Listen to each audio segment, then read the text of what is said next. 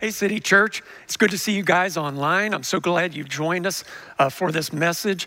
If you've been hanging with us through this series, we've been exploring the incomparable impact that Jesus has had on human history and the human condition, and how that reflects and reveals just who Jesus is.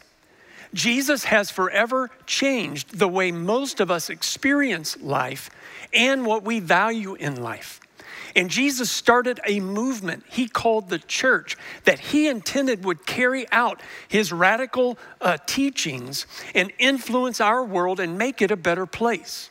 And as I've acknowledged throughout this series, the church has not always gotten things right.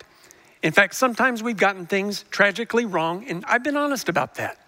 But when we have gotten things right, when we have returned to the radical ethic of Jesus and his radical way of life, we've gotten a lot of things right, and we have made this world a better place. Today, I want us to look at a virtue basically that Jesus introduced to the world.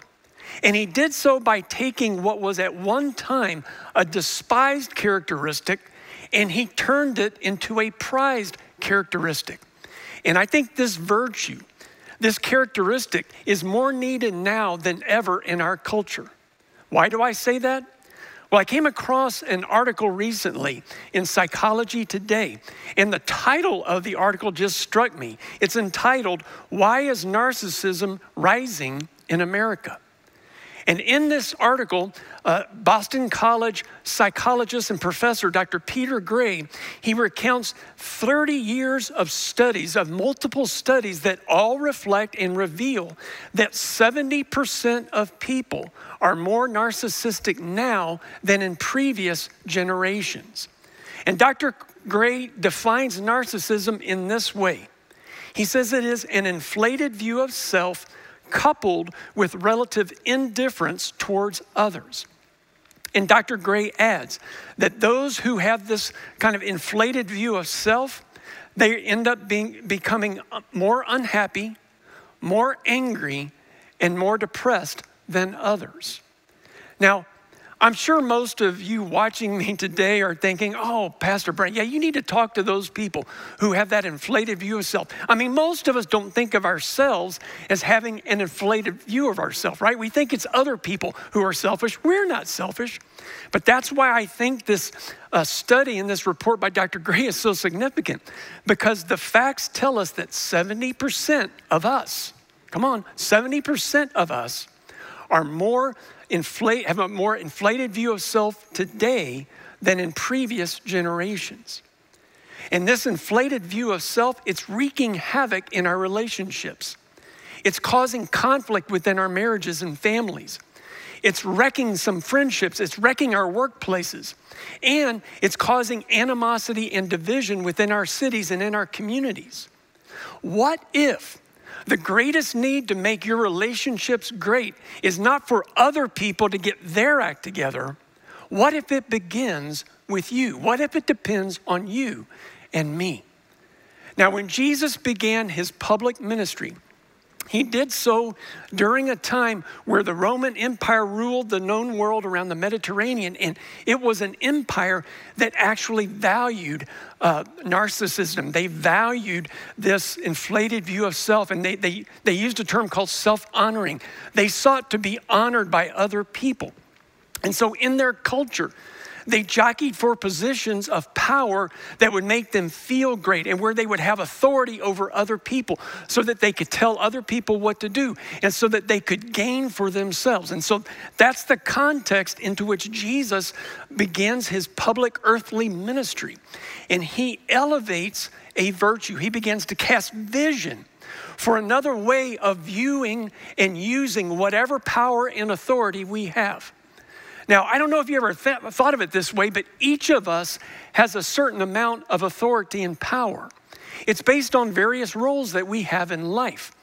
And so I want you to think about the various roles you have and what kind of power that you have based on those roles. So like if you're a parent, you have certain authority and power as a parent. Or if you're a boss, you have certain authority and power in the workplace. Or if you're a teacher, you have certain power and authority in school. Or if you're a police officer or a judge, you have certain power and authority in our community. Then there's political leaders who have authority. There's board members. Maybe you serve on a board where you have some authority. Maybe you're an HOA rep.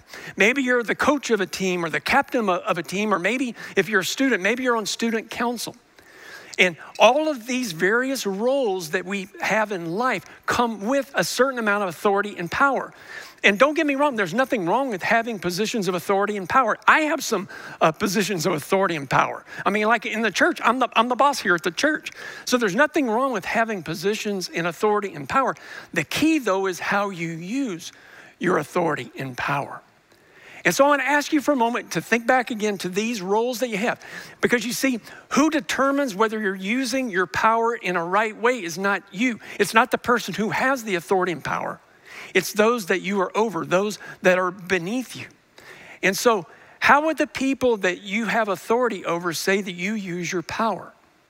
Parents, what would your kids say about the way you use your authority and power? Would they give you a thumbs up or would they give you a thumbs down? Kids, don't answer right now. Bosses, how would your employees say you use your authority and power?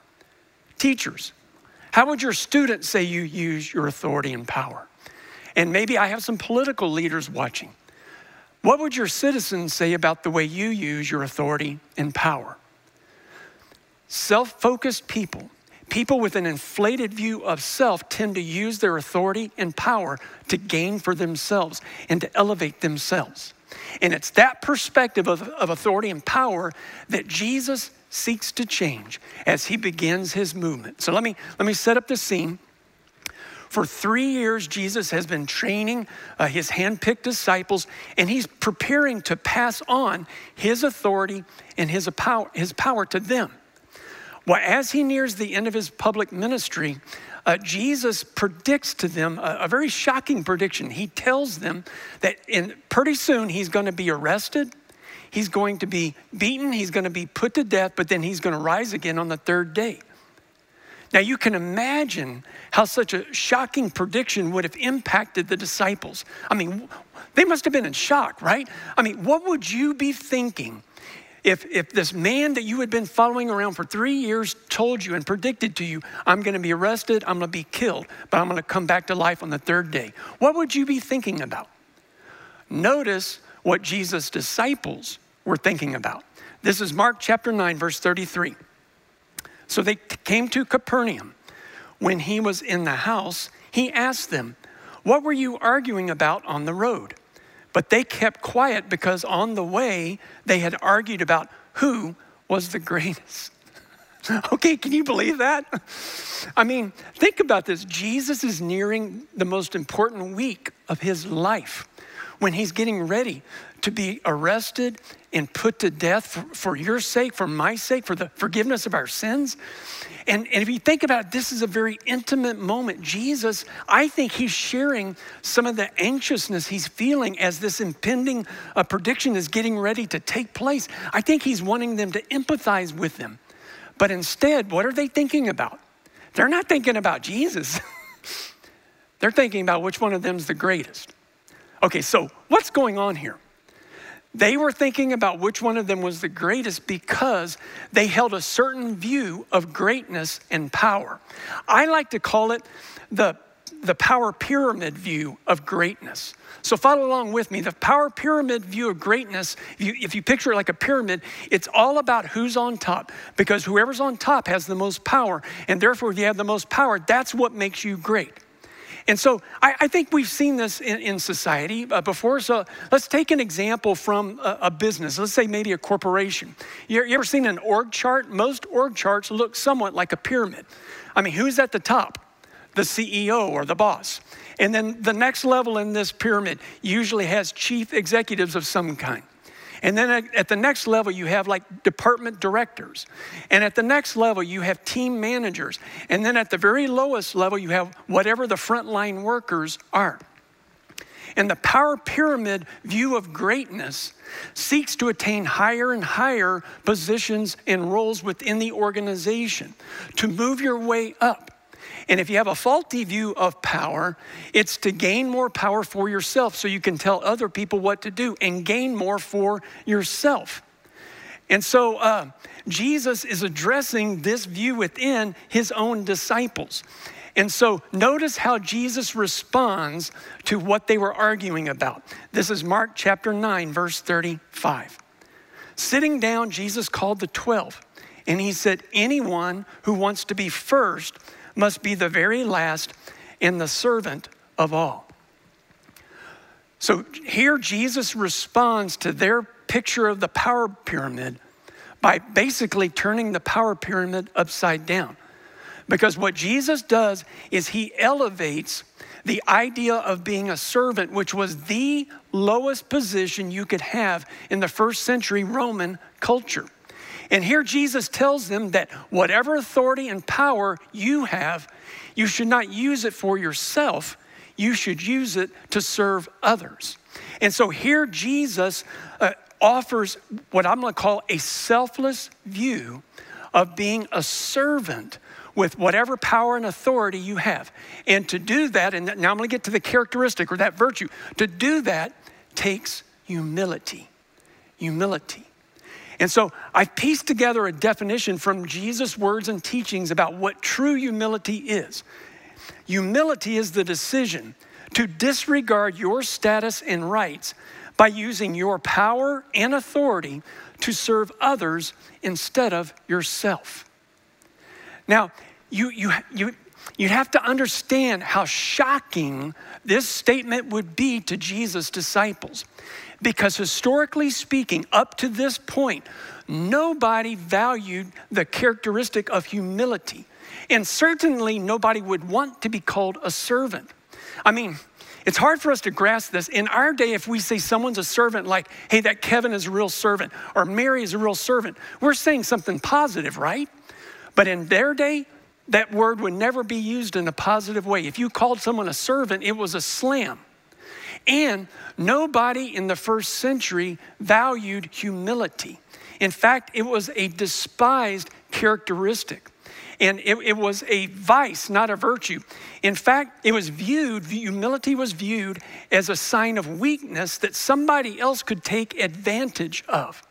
And so nobody in the first century, and really throughout ancient history, going all the way back to the beginning, this is what historians tell us. This is not me, the pastor, saying, this is what historians tell us.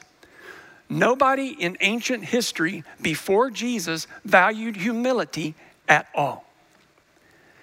And so when Jesus elevates this virtue, it's going against everything in their Roman Empire culture and society. In fact, the whole Roman Empire was organized against humility. In some ways, the Roman Empire organized their society sort of like airlines organize their customers. I mean, every time I go to get on an airplane, I experience the power pyramid. Do you know what I'm talking about? So I'm waiting there to get on the plane, and there's this whole power pyramid about who gets to go on the plane first and then who goes next. You ever experienced it? So I'm waiting there for the plane, and so at the very top of the pyramid, it's who? First class. First class, and they get to walk down a certain row that nobody else gets to walk on. It has red carpet. Nobody else gets to walk on the red carpet but first class. And of course, that's never me. And then the next level is the platinum level, whatever that is, and that's never me. And then there's the diamond level, and then there's the gold level, and then there's the silver level, and that's never me. And then they take the rest of us when all of those levels have boarded the plane, and they break us up into zones 1 through 5. And because I'm pretty cheap, I buy the cheapest flights I can get. I'm off in zone 5, which means I get onto the plane last. When all of the overhead storage is gone, I get a middle seat, and the seat doesn't lean back all the way, and I've got a crooked tray. But I'm not bitter. I'm not bitter. You know, I'm actually pretty glad I haven't been able to fly for 6 months. You know what I'm saying? Now, I tell you that story because I know some of you have experienced that. It's just a little taste of the power pyramid in our culture. Imagine an entire society organized like that. That's what the Roman Empire was organized like. So at the very top of the power pyramid, there was the Roman emperor or Caesar. At the next level in the Roman Empire were about 600 or so senators. The next level below them were the wealthy landowners. They had quite a bit of power and clout and authority in their culture. The next level were government officials, and then the rest of the people were basically sort of divided up like zones 1 through 5. There were the citizens who had a certain amount of rights. There was a group called the freedmen who had very minimal rights. And then at the very, very bottom of society were the servants who had no rights. And so for Jesus to tell his disciples that the greatest people are the servants of all, what he's teaching is totally radical for their day. And Jesus is essentially turning the power pyramid upside down. Jesus is saying, you know who's the greatest in my kingdom? The greatest are the least. You know who's the greatest in my kingdom? The greatest are the humble. You know who's the greatest in my kingdom? The greatest are those who serve others. That's what makes people great.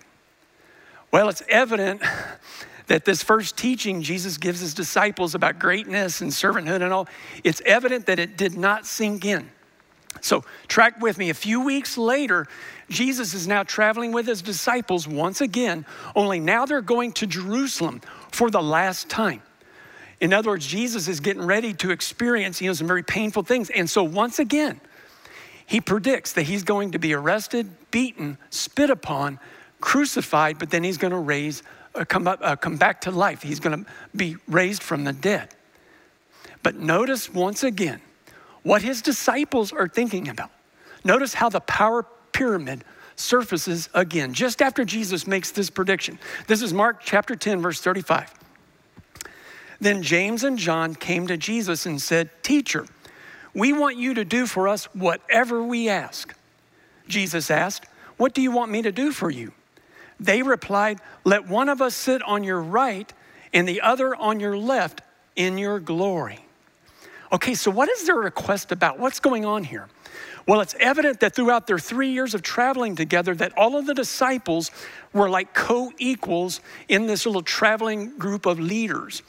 And now the disciples are beginning to picture Jesus' kingdom, because throughout his ministry, Jesus talked about the kingdom of God, that he came to bring the kingdom of God, and that he was going to be the leader of this movement. And he kept calling it the kingdom of God and kingdom of God.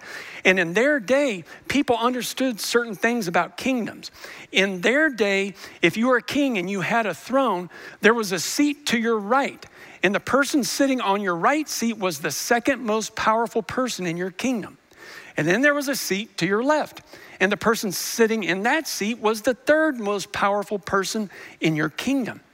And so when James and John asked for the right-hand seat and the left-hand seat, they're asking for the greatest roles, the greatest seats, the best positions within Jesus' kingdom. They want the great positions because they want great authority and great power. Notice how the other 10 disciples respond. This is Mark 10:41. When the 10 heard about this, they became indignant with James and John. In other words, they got mad because they didn't think about asking for those seats first. Now, the request of James and John and the angry response of the rest of the disciples shows how deeply embedded this power pyramid view of power was within them, within their hearts and within their cultures. And it's hard for us to grasp because we don't have kings and thrones and seats on the right and right. But it's hard for us to grasp this whole notion of the symbolic picture of power being where you sit related to a kingdom. But don't we have other things in our world today where there's a kind of symbolic power based on proximity, like where you sit? Like, okay, in your house, who gets to sit in the really comfortable rocking leather rocking chair?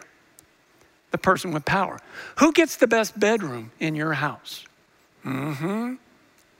At your office place, who gets the corner office with the windows? And who gets stuck in the cubicle in the middle of the space? And who gets the parking space right by the entrance of your office building? And then don't we have the whole power by proximity within our cars? Okay, so I'm gonna ask you a question. What's the most powerful seat in the automobile or in the car? Driver's seat. Where's the second most powerful seat in the car? Shotgun. And where do all of the less honorable people and kids sit? Back seat. That's right, you get it. Who sits at the head of the table at Thanksgiving dinner? Who gets the house on top of a hill? And most importantly, who gets to sit by Superman in the Hall of Justice? Well, anyway, Jesus' disciples were focused on their seat, their place, their positions within the power pyramid. Notice how Jesus responds once again. This is Mark 10:42. Jesus called them together and said, "You know that those who are regarded as rulers lord it over them, and their high officials exercise authority over them." And so here Jesus is acknowledging what they all understood. Everybody understood that when you had a position of authority or power, you use that authority in their culture. You use that authority and power to lord it over people, which meant you told people what to do. You got them to do what you wanted them to do, and that normally benefited you, not them. And so nobody wanted to be lorded over. Everybody wanted to be in positions where they could lord it over others. But Jesus continues, "Not so with you. Instead, whoever wants to become great among you must be your servant." Do you get what he's saying? Jesus is saying, look, we all know how this world works. This world that I came into, we know how it works. The Romans, they have their Caesars and their senators and their soldiers. And we Jews have our pyramid too. We have our king and our royal officials, and then we have the Pharisees and Sadducees, and then everybody else. And we know that they have positions of authority and power, and they use them to lord it over other people, to gain for themselves, to tell other people what to do. But do you hear what Jesus is saying? Not so with you. Not so with you. And what he's saying is, not so in my kingdom. That's not the way my kingdom is going to work. And instead, Jesus takes the whole power pyramid and he turns it upside down. And he says, yeah, I am the king. In my kingdom, I'm the king. But I use my power and authority to serve you. And then I ask you to use your power and your authority to serve others. That's how my kingdom's going to be. And Jesus cast vision for a new way of viewing power and authority.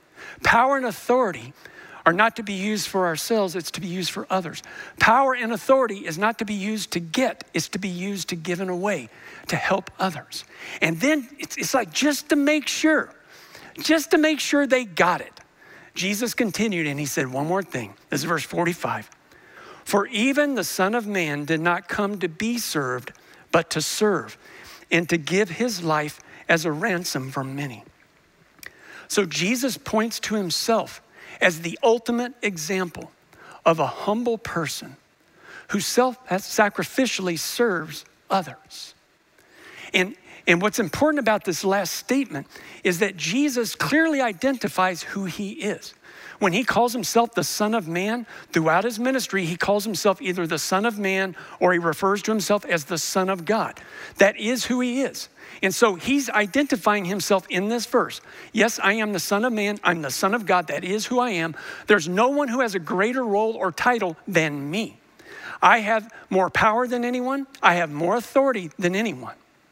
And then Jesus says, but I'm going to use my power and my authority to become a ransom, to pay your sin debt and my sin debt, so that we can all be forgiven of our sins and have eternal life. You see, I didn't come to be served. I'm not that kind of king. I came to be a king who serves. And if you're going to follow me, if you're going to be in my movement, you're going to be a part of my kingdom.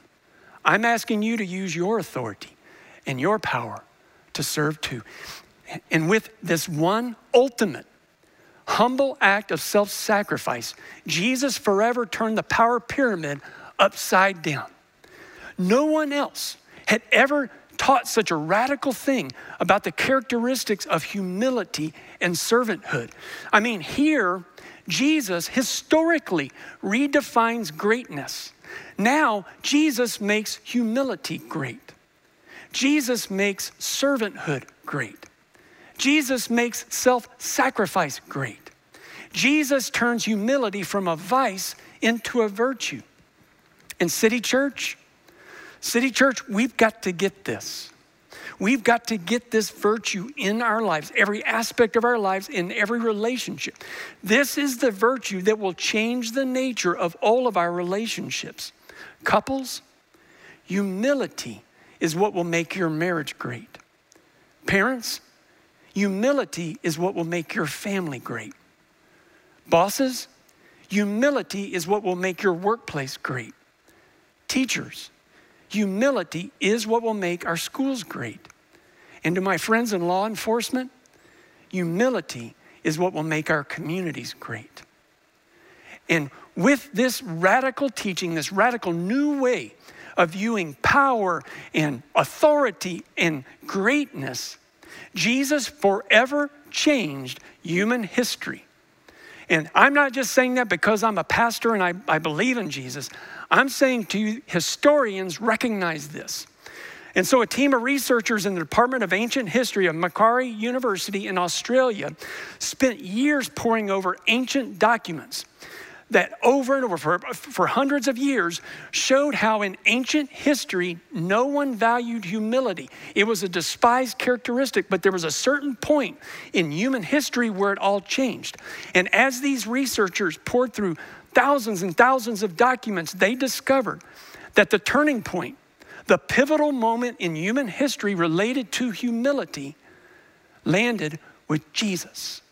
Dr. John Dixon was one of the researchers on that project. He wrote a great book about the implications of what they discovered in a book called Humilitas. And in that book, he says this: the conclusion was clear. The modern Western fondness for humility almost certainly derives from the peculiar impact, there's the impact, on Europe by Jesus. This is not a religious conclusion, but a historical finding. Today, it doesn't matter what your religious views are. Christian, atheist, Jedi Knight. If you were raised in the West, you are likely to think that honor seeking is morally questionable and lowering yourself for the good of others is ethically beautiful. That is the influence of a story about greatness that willingly went to a cross. Folks, the reason we value humility is Jesus. The reason we value servanthood is Jesus. The reason we value self-sacrificial service with our power and our authority, it's Jesus. And I propose to you that Jesus, the Son of God, used all of his power and authority to change forever the way people viewed humility and servanthood because of who he is.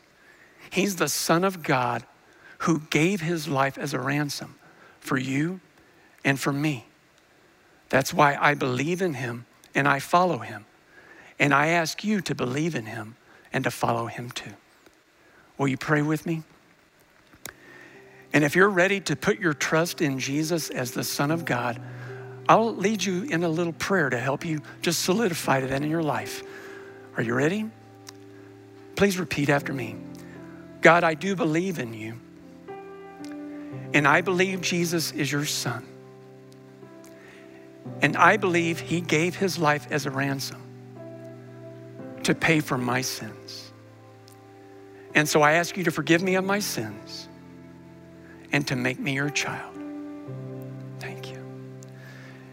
And then for all of us who are followers of Jesus, Lord, my prayer is that you would help us really grasp this view of power that you taught your followers. And help us to discern in all of our different relationships and in all of the roles of authority we have. Help us to discern how to use our power and our authority in a way that serves others instead of ourselves. And let that reflect the beauty of your love and your grace and your teachings in our world. Help us to make our world a better place. In Jesus' name I pray. Amen. Amen.